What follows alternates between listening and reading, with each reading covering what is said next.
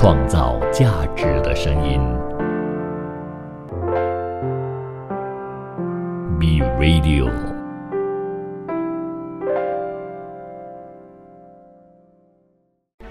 从在地走向国际，从新视角观望世界，从吉隆坡看天下。Hello， 欢迎收听4月25日星期二的从吉隆坡看天下。你好，我是 Kim 碧琴。首先来关注全球央行黄金储备量。俄乌战争以及美中对峙引发了地缘政治的紧张，有不少的央行呢都开始增持黄金的储备。2022年各国央行购买的黄金数量呢就年增152%，总数来到了1136吨。这个增速呢可以说是暴增的状况了。英国金融时报就有这么样的一个报道啊，中央银行业出版社发布的外汇储备管理趋势调查，有 40% 的受访者呢将地缘政治风险是列为最关心的问题之一，仅次于高通胀，比去年的比率 23% 呢来得还要高。由于俄罗斯入侵乌克兰以及美国和中国的关系恶化等等的紧张局势，有大约1/3的受访者呢已经是改变或者是计划改变他们的购买资产类别，增持黄金呢就已经成为了许多央行的首选了。尤其是还没有和西方结盟的国家，增持的黄金储备的态势呢更是尤为明显的。世界黄金协会数据就显示出，中国人民银行在2022年的11月和2022年12月购买了62吨黄金，使得他们的黄金总储备呢是首次超过了2000吨。截至2022年底，土耳其的官方黄金储备就增加了148吨，达到542吨。而在去年，中东以及中亚国家也都被列为黄金的大买家。再一起来听听和中国相关的报道了。根据中时新闻网的报道中国国务院在星期日上午的时候呢，就举行政策例行的吹风会，讲解了推动外贸稳规模、优结构有关的情况。其实中国在2021年9月份的时候呢，就申请了加入跨太平洋伙伴全面进展协定，也就是 CPTPP。而中国商务部的国际贸易谈判代表兼副部长王受文就有强调说，中国有意愿并且呢是有能力加入 CPTPP 的，而加入 CPTPP 是符合着中国利益，也都符合着所有 CPTPP 的成员利益。而王受文呢就举了一个例子，说到呢，习近平有多次在重要的国际会议上面呢都有强调，中国将会积极推动加入 CPTPP， 而中共20大报告和去年的中央经济工作会议呢也都提到了推动加入 CPTPP， 所以就可以表示到说了中国确实是有意愿要加入到这个大家庭当中。王受文还补充，中国对 CPTPP 的所有条款呢进行了深入的研究，也都评估了加入 CPTPP 要付出的代价还有所带来的收益。中国方面呢就认为中国是相当有能力履行 CPTPP 的义务。在实际上呢，中国也已经是在一些自贸实验区、自由贸易港对照 CPTPP 的规则以及标准还有管理这些方面的高标准义务进行了先行试点实验，条件成熟之后呢还会有更大范围的进行推广的，所以他们绝对是有能力来履行 CPTPP 的义务。当中呢，他还有强调一点，就是呢，加入 CPTPP 是符合着中国利益，也都符合着 CPTPP 的成员利益，也符合着亚太地区甚至是世界经济复苏的利益。对于中国来说，加入 CPTPP 有利于进一步的扩大开放，可以深化改革，同时可以推动高质量发展。对于 CPTPP 的成员来说，中国加入呢，就意味着CPTPP 的成员国的消费者呢增加3倍，而这对他们来说呢，肯定就是一个巨大的市场准入机会。生产总值 GDP 的总量呢将会扩大 1.5 倍，所以呢，中国加入符合11个 CPTPP 成员的利益的。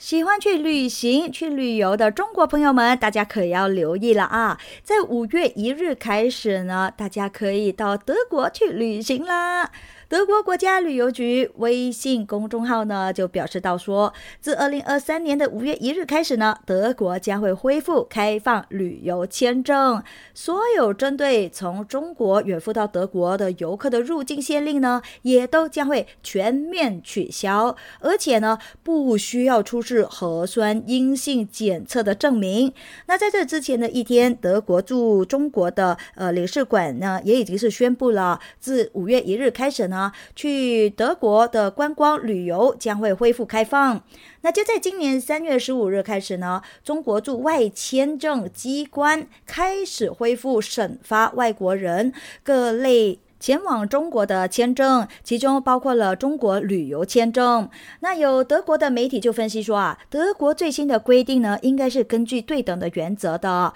对中国方面的政策的一个回应。不过呢，德国驻中国领事馆的官网呢就表示啊，由于在目前人员配置的比较少啊，就工作人员很少啊，所以在短时间之内呢，德国方面没有办法提高这个领事馆还有签证受理机构 VFS Global 的预约量，来满足这快速增长的签证需求，所以还是需要大家稍微的有一些的耐心。那有好几位呢，在这个星期原本是要参加德国汉诺威工业博览会的这个中国商务人士呢，也都向环球时报证实了这一点呢。他们说，目前中国公民申请远赴到德国的商务签证周期呢是比较长的，而且这个预约啊也都相当的困难呢。所以有一些人就不得不通过西班牙等等的国家获批的申根签证呢，然后再进入到德国。那另外呢，因为机票的价格非常的昂贵，德国政府对中国政策呢，也可能会影响着中国游客的访客的意愿。那对于德国政府的新的规定，德国和中国旅游界呢，都给予了一个非常积极的回应啊。德国国家旅游局在这个星期在艾森市举行2023年德国旅游交易会，就邀请了中国6家的大型出境游公司来出席。那么双方就业务合作呢开展了一些洽谈的。就在会议期间呢，有多位来自德国的酒店啊、休闲旅游公司，还有一些地方旅游机构的参与者呢，都向环球时报的记者表示到说啊，他们现在呢其实也已经是为中国的游客的回归做好了准备了。比如说呢，他们在酒店之内呢都已经准备提供一些中式的早餐，然后呢增加一些中国智能手机支付的店家，开辟适合中国游客的新路线等等，这些都是欢迎中国的朋友们去到德国啦。转个焦点啊，再看看韩国的出口名单。那这一次啊，持续了接近3年之久的韩日出口管制矛盾呢，有望可以告一段落了。那这件事情的发生是怎么样的呢？就在2019年的时候呢，韩国法院就接连判决了日本的企业呢，要赔偿2战时候强征的韩国劳工。这件事情呢，就引起了日本政府的不满。那么两国在出口管制方面争端是不断的升级。那日本当年7月份就限制了对韩国出口3种半导体的材料，8月份呢将韩国移出了出口白名单，而韩国在8月份呢则是宣布不再和日本继续签约这个军情协定啊，就在9月份在世界贸易组织起诉日本，并且呢也都将日本移出了出口白名单。那么当时的韩国总理李洛渊在2019年10月份出席了日皇即位的仪式，那以及当时的韩国总统文在寅11月出席了东盟系列峰会的时候呢，也都曾经是和时任日本首相的安倍晋三会面的。他们希望呢可以改善双边的关系，但是在两国在劳工赔偿谈判的问题上面呢，仍然还是没有找到一个适当的解法啊。直到今年3月份呢，日韩的关系才有所回暖。那现任的韩国总统尹锡悦在日本和时任的日本首相岸田文雄举行一个会谈，为恢复双边关系呢营造一个转机。那在之后呢，日本就解除了对韩国半导体关键材料的出口限制，韩国方面呢则是撤回了对日本限贸向世贸组织提出的申诉。另外根据韩联社的报道呢，日本也都将会和美国、英国、法国等等的国家一样享受着出口简化程序。那韩国企业对日本出口审查所需要的时间将会从15天呢缩短到5天，而出口审查的文件呢也将会从5种呢减到了3种而已。创造价值的声音 ，Be Radio。欢迎回来。上世纪80、90年代呢，津巴布韦的工农业是迅速发展的，以旅游业为首的服务行业呢也都快速的繁荣，所以整个国家的经济呢是可以到了一个高速发展的黄金时代。首都哈拉雷更是被评为世界级宜居城市，就是非常适合居住的城市，还有呢非洲的小巴黎之称。而这个时期的津巴布韦经济繁荣，国民富足，远远超过同时期的各个邻国，在非洲的发展排名仅是次于南非。然而现在这个津巴布韦的经济呢却是沦落到惨不忍睹的情况。那根据彭博社的报道呢，津巴布韦10年前就因为恶性通货膨胀，使到当地的货币呢变得一文不值，废止使用。那在2019年6月呢，才将津巴布韦币重新是当成了这个法定货币，可是呢，仍然还是没有办法获得民众的支持。就在2020年的时候呢，津巴布韦通胀更是一度飙涨到837%，这呢是严重的侵蚀了货币价值的，所以就导致了77%的交易呢，大多数都是会以美元为主。而这几年的津巴布韦的通胀率呢还是维持在高档。那约翰霍普金斯大学的经济学者在去年的时候呢，更是曾经估计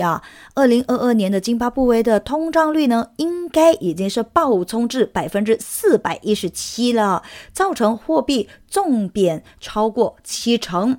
那么在货币狂贬的情况之下呢，民众仍然还是比较喜爱美元，所以呢，津巴布韦的财政部长叫做恩库贝呢，就表示到说，政府并不担心民众呢广泛的使用美元，而是将他们呢视为获取外汇的方式之一。津巴布韦呢也都非常的清楚交易的货币呢依然还是津巴布韦币以及美元。那政府对这2种货币呢都感到非常满意。由于津巴布韦早在2020年就爆发了外债违约，成为了疫情期间第一个债务违约的非洲国家，再加上呢通胀是非常的严重，所以津巴布韦币呢在今年以来是再度的贬值超过了40%。那根据追踪官方还有非官方汇率网站的数据显示呢，目前官方的汇率为1000津巴布韦币兑换1美元，而黑市的价格呢则是从1400到1800津巴韦币兑1美元。那换句话就是您在津巴布韦你可能就是一个亿万富翁了可是当你踏出了津巴布韦利用美元的时候呢，你可以说是所剩无几了就是这么一个意思了。你出门如果你要用津巴布韦币去买东西的话呢，你应该是要带1袋的钱才能够购买到一样的小物品，就是这么一个意思了。那我们再看看美国的企业活动，因为受到服务业还有制造业走强所提振呢，所以美国企业活动在这一个月呢是意外的攀升到了接近1年来的高位，恐怕呢将会导致通胀的压力卷土重来标普全球在上个星期五就发布了4月综合采购经理指数，也就是 PMI， 初值上升 1.2 点至 53.5， 触及了去年5月以来的最高位。而这个指数在去年下半年呢其实有持续的萎缩，但是呢现在已经是连续3个月超出50这一个荣枯分界线了。另外企业新订单呢则是跃升至了11个月来的最高水平。那服务业的表现呢是特别强劲的。公司得以将上升的这个成本呢就转嫁到给消费者，导致产出价格创出了7个月来的最大涨幅。那标普全球首席经济学家威廉森，他在一份声明当中是这么说的：需求趋于上升，随之而来的呢就是价格压力重软。那增长是有助于解释核心通胀率为何顽固盘踞在 5.6% 的水平不下，也就表明了消费者价格通胀呢也可能会上升，或者呢至少会存在一定的粘性吧。那么通胀上升呢，也将会扭转了这几个月来在物价涨幅依然过快的情况之下取得的进展了。美联储下一个月呢，预料将会再一次的加息，但是呢，决策层还不确定说需要继续紧缩的程度到底是多少。那标普全球的服务供应商活动指标呢，则是升到了1年来的最高水平，而制造业活动指标就录得去年10月以来的首次扩张。两个行业招聘的人数呢，都是创下了去年7月以来最高纪录。但是呢，因为难以吸引并且留住这些熟练工所以挤压的订单数量呢，仍然还是在增加。那企业这个月对前景依然还是保持着乐观的看法的。未来1年的信心度呢，则是升到了去年5月以来的次高。但是呢，即便是如此由于利率上升，而且通胀的压力还是依然高企，所以乐观度呢，仍然还是比平均水平来的还要低。其实呢，美国的经济眼下是没有多大的问题的，但是如果你说一定要从鸡蛋里挑骨头的话呢，那么最大的问题既不是银行业，也不是房地产，而是创投泡沫。那为什么我会这么说呢？我们可以仔细看一看硅谷银行，还有类似几家美国中小银行以及商业地产的情况我们就可以发现到呢，他们的问题其实来源是一样的，就是呢，硅谷银行破产还有商业地产危机，其实都是创投泡沫破灭的牺牲品。那硅谷银行的主要问题不在于资产端，那虽然说它的资产期限过长并且呢也把资产呢是过于集中在一个篮子里头，但是呢事实上呢，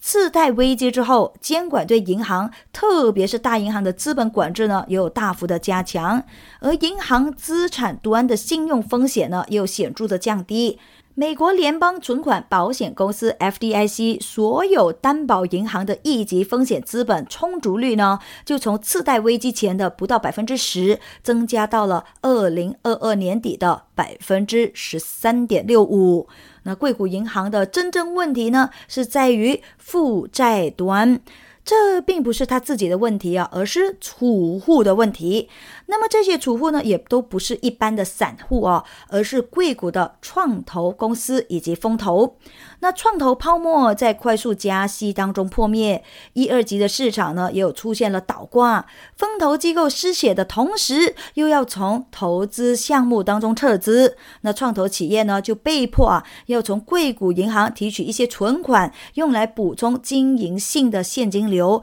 所以呢就引发了一连串的挤兑了。所以说呢，硅谷银行的问题真的不是银行的问题，而是硅谷的问题。那就连同时出现危机的瑞信也是在重仓了中概股的对冲基金 Akiga 上出现了重大亏损，进而呢暴露了巨大的资产问题。那硅谷银行的破产对美国银行业来说算不上系统性影响，但是呢，对硅谷的创投圈以及金融资本还有创投企业深度结合的这种商业模式来说，就是重大的打击了。所以为什么我们在说创投泡沫破灭才是真正值得大家去讨论的一个问题并不是说只是一直说在这个银行业危机发生的这一件事情上面去找根本那大家就可以知道说应该要怎么样再一次避免发生类似的事件吧。那我们再看看欧洲，那尽管硅谷银行倒闭还有瑞信风暴令到全球市场恐慌的情绪有所升温，但是呢3月欧洲央行仍然还是选择了兑现加息50个基点的这个承诺，将3大关键利率呢上调50个基点，存款机制利率升到了 3%， 边际借贷利率增加到 3.75%， 而主要再融资利率呢则是升至 3.5%。 那对于这一个硬核加息，如今欧洲央行就给出了一个官方的解释了。欧洲央行公布的4月会议纪要呢，就显示出3月份加息50个基点的决定呢，其实得到了绝大多数的管委的支持。那欧洲央行再次强调，通胀率仍然远远高于目标。那虽然在银行业危机阴霾的笼罩之下呢，金融市场不确定性增加，但是欧洲央行还是认为遵照这2月公布的利率指引，加息是至关重要的，这会有助于巩固信心，避免在金融市场呢造成进一步的不确定性。另外，在3月激进加息50个基点之后呢，相信接下来欧洲央行似乎仍然是难以停下加息的脚步啊。创造价值的声音 B Radio， 欢迎你再次回到从吉隆坡看天下。那接下来我们一起来关注能源的消息了。美国发电厂的碳排放量呢，其实占了全美国总量的 25%， 也就是1/4。但是呢，在全美国3400家燃煤以及燃气发电厂当中，只有不到20家是使用减排的技术。这样听起来确实是令大家感到很意外哈，是不是要有所行动了呢？那《纽约时报》就有这么一则报道了，美国国家环境保护局呢是准备要首次提出针对发电厂碳排放的限制措施了。根据了解呢，这一项限制措施就要求几乎所有燃煤以及燃气发电厂呢，必须要在2040年之前减少碳排放量，或者呢是落实碳捕集以及封存技术，捕集几乎所有排放的二氧化碳，那适用于现有以及未来的发电厂。而这一项提案呢，是不会强制要求发电厂使用碳捕集技术的。但是呢，业者必须要满足污染率上限的要求。那发电厂呢，可以通过使用不同的技术来做到这一点，或者呢是改用绿色氢气等等这些不排放碳的燃料来源。不过呢，这一个政策或许呢将会导致一些业者广泛的采用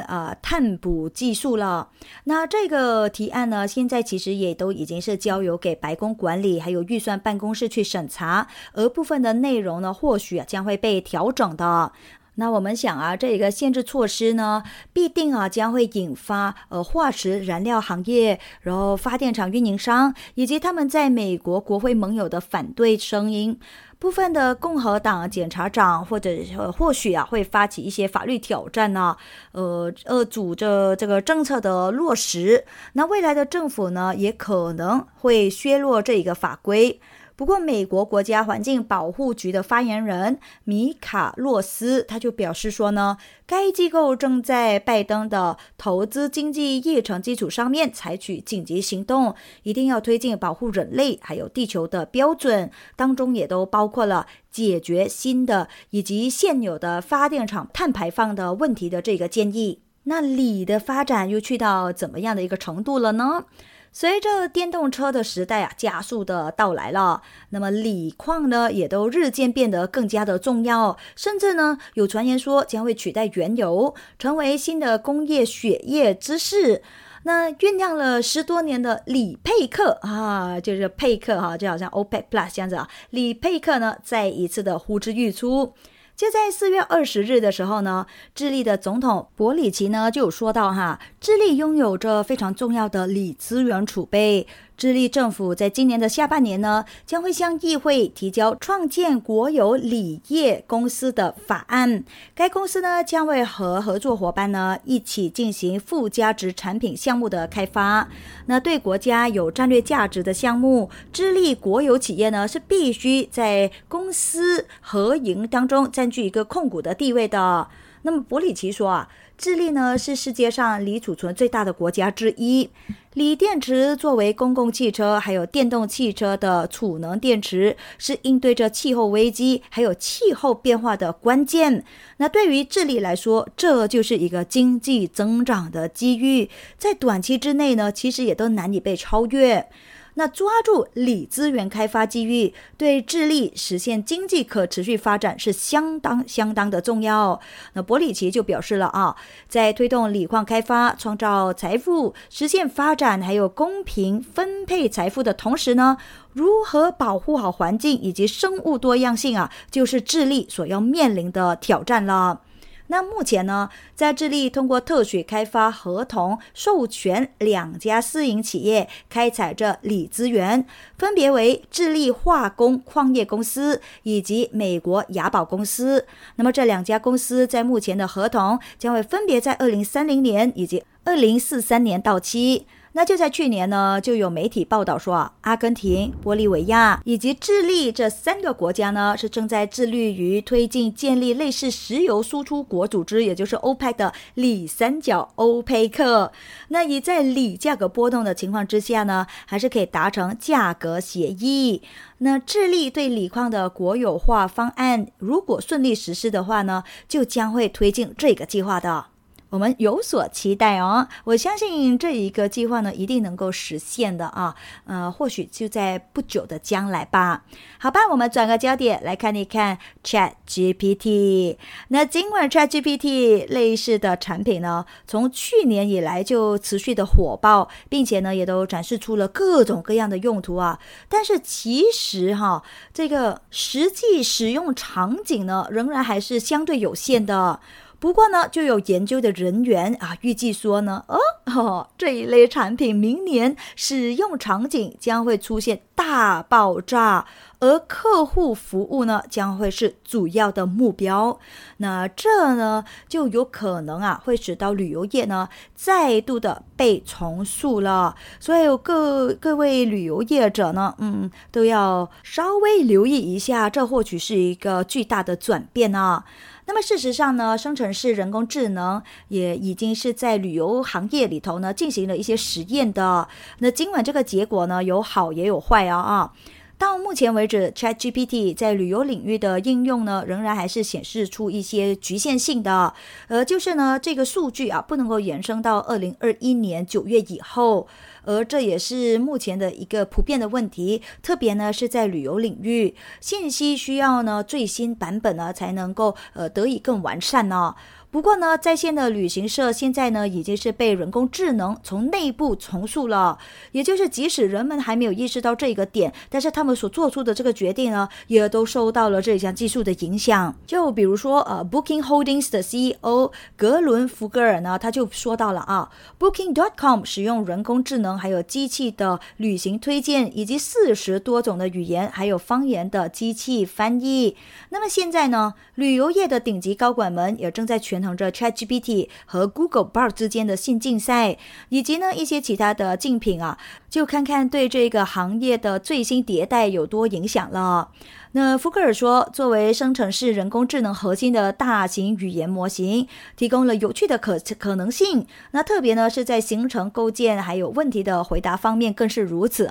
但是同时他也有说到这并非要取代人类的互动的。他说从根本上来说呢，旅行就是要把人还有社区联系起来，而这种人际关系在旅行的体验当中永远呢都是扮演着至关重要的角色的。不过以我的看法就是说，如果是在这个旅行的行业里头呢，你可以怎么样好好的应用这个 ChatGPT 或者是任何的生成式人工智能技术呢？大家只要写下我想要去哪里一个地点，然后多少天的时间，然后你想要一个是怎么样的旅程？你是一个想要冒险性的旅程呢，还是说要一个舒适一点、悠闲一点的形式？你就写下来过后呢，它就会给你好多好多的方案帮你编排你整天的这个日程。你从哪里去到哪里，去到哪里，去到哪里，可以从什么样的交通工具来来截短你的这个旅行的时间它都会列出来给你这对于我来说在旅游方面呢就起到了一定的作用啦。不晓得你有没有曾经这样子使用过这一种人工智能技术呢？欢迎你也和我分享一下哈。来，我们再转个焦点看一看独角兽。那美国调查公司 CB Insights 的数据呢，就显示了今年第一季度所诞生的独角兽企业的数量呢，有着13家。那其实这个数字非常小小到呢，仅仅只是上一年同期的1/10而已啊。那么如果说按季度来计算的话呢，这就是6年来的最低水平。那其实独角兽企业是什么样的一个意思呢？它就是一个估值在10亿美元以上的还没有上市的公司。那么近日几年来呢，初创企业因为受益于全球的货币宽松政策，截至去年的3月底呢，全球的独角兽企业的数量呢是达到了1095家的，就在1年之内呢增加了高达 65%。 但是最近1年就是随着美欧加息还有经济减速，截至2023年3月底呢，只有1206家，仅仅是增长了 10%。而就在今年第一季度新增的独角兽当中，和人工智能相关的企业就是最多，有着4家。那其中呢就包括了开发对话式 AI 的美国 Anthropic， 以及 AI 在线翻译服务商德国的 DeepL 等等。那如果换一个地区来看的话呢，美国企业就是最多，有着8家，但是呢也是只有去年同期79家的大约1/10而已啦。创造价值的声音 B Radio。 欢迎回来，一起来看看收购案件。那澳洲殡葬业巨头 Invoke 的股价在星期一早盘的时候呢，就大跌了接近 17%， 更是创造着3年来最大的盘中跌幅。而在这之前，美国私募股权巨头 TPG 全球 TPG Global 呢，也就取消了对该公司 18.1 亿澳元，大约 12.1 亿美元的收购邀约。那换句话，这一个收购案件是不成事了。那在这之前呢， TPG 全球提出的每股 12.65 澳元的指示性报价呢，当时的溢价为 41.3%， 不过就被 Invoke 的董事会认为说没有办法为股东提升一个令人信服的价值所以呢未能够获得尽职调查的批准。那么 Invoke 呢在这之前也曾经表示说，如果TPG 全球提出更好的报价的话，那么他们还是会对允许 TPG 全球进入他们的账簿保持着开放的态度的。而一些分析师呢也对达成交易当时相当的有信心。那就当 Invoke 向 TPG 全球提供了有限的非公开财务信息来帮助着他们重新考虑出价的时候呢， TPG 全球则是拒绝签署保密协议，也都没有接受着 Invoke 的要求。那随着交易的失败， TPG 全球现在呢是正在试图为 Invoke 的董事会提名一名非执行董事，因为呢他有着 Invoke 大约 19.2% 的股份，而董事会呢也将会考虑 TPG 全球的提议。那如果你对这2家公司其实也并没有很熟悉的话，没关系收听这档节目就对了。我有的时候呢还是会和大家科普一下这些企业的来源了哈。那 Invoke 呢，其实它在澳洲、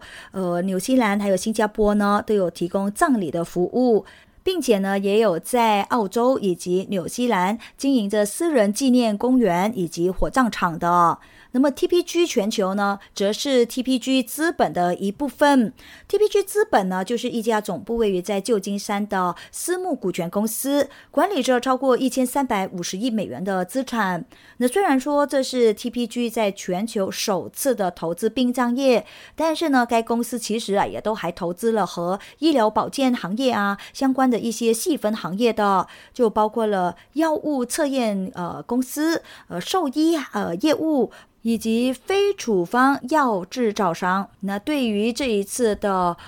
放弃收购这个殡葬巨头我相信在未来呢他们一定会再一次的寻找一些新的合作吧。好啦，看过了一些企业的最新消息之后呢，要看看人的消息了。说到人的时候，这一档节目肯定就会提到富翁，最有钱的人，对不对？没办法嘛，就是和大家来分享着全球的经济消息的嘛。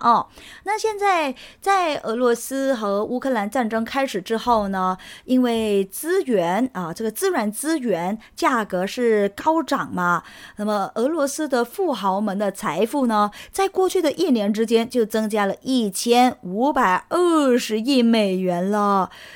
这么说他们是不是应该要谢谢这一场战争呢？虽然这并不是什么好的事情，但是也的确是如此哈。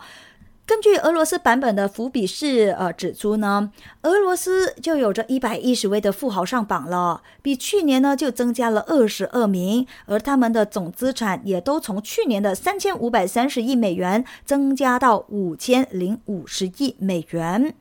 那当中呢，还有一个比较有趣的事件呢，就是如果要不是有好几位的富豪是放弃了俄罗斯国家的公民身份的话呢，那么这一份名单呢还会来得更长了哈。而在西方制裁的压力之下呢，其实俄罗斯2022年的经济是萎缩了 2.1% 的，但是呢，它仍然还是能够向全球市场，特别呢就是中国、印度还有中东出售这石油、金属等等的这些自然资源。那作为俄罗斯国家经济命脉的乌拉尔原油，从2021年的每一桶69美元呢，就飙升至了2022年的76.09美元。化肥的价格也从去年一样也都是处于在一个高位。那靠着化肥致富的梅尔尼琴科就以252亿美元的身价呢，被富比士列为俄罗斯的首富。那排在第2位的呢，就是世界最大的钯合金炼镍生产商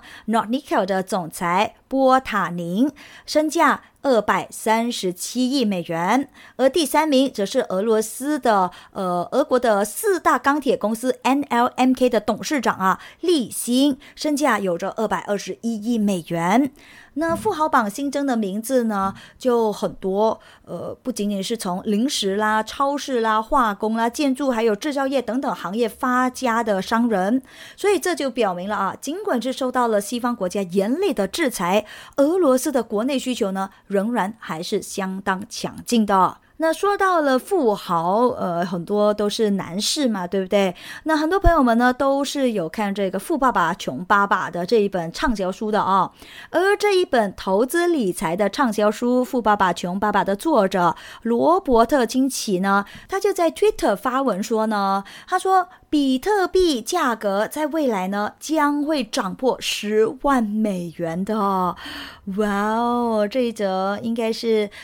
令到有投资在比特币行业的或者是加密领域的朋友们听到应该想要继续再听下去，对不对来了那罗伯特清崎在4月21日他就解释说为什么要选择比特币呢？他说在多年前呢，当他看到比特币攀升到2万美元然后跌至0的时候呢，当时他就认为比特币其实已经完蛋了但是慢慢看着这个比特币又再重攀回到6000美元。那当时呢他就买了很多的比特币的。他说他是在6000美元和9000美元的时候买进比特币，因此呢当比特币下探2万美元的时候，他又会再增值。那他表示说他之所以买比特币，那是因为人们支持比特币，而不是美联储或者是拜登政府。他说比特币其实不需要美联储或者是拜登政府的救助的，因为比特币是人们的钱，所以他预料呢比特币将会达到10万美元。其实呢，罗伯特清崎呢也在日前曾经在推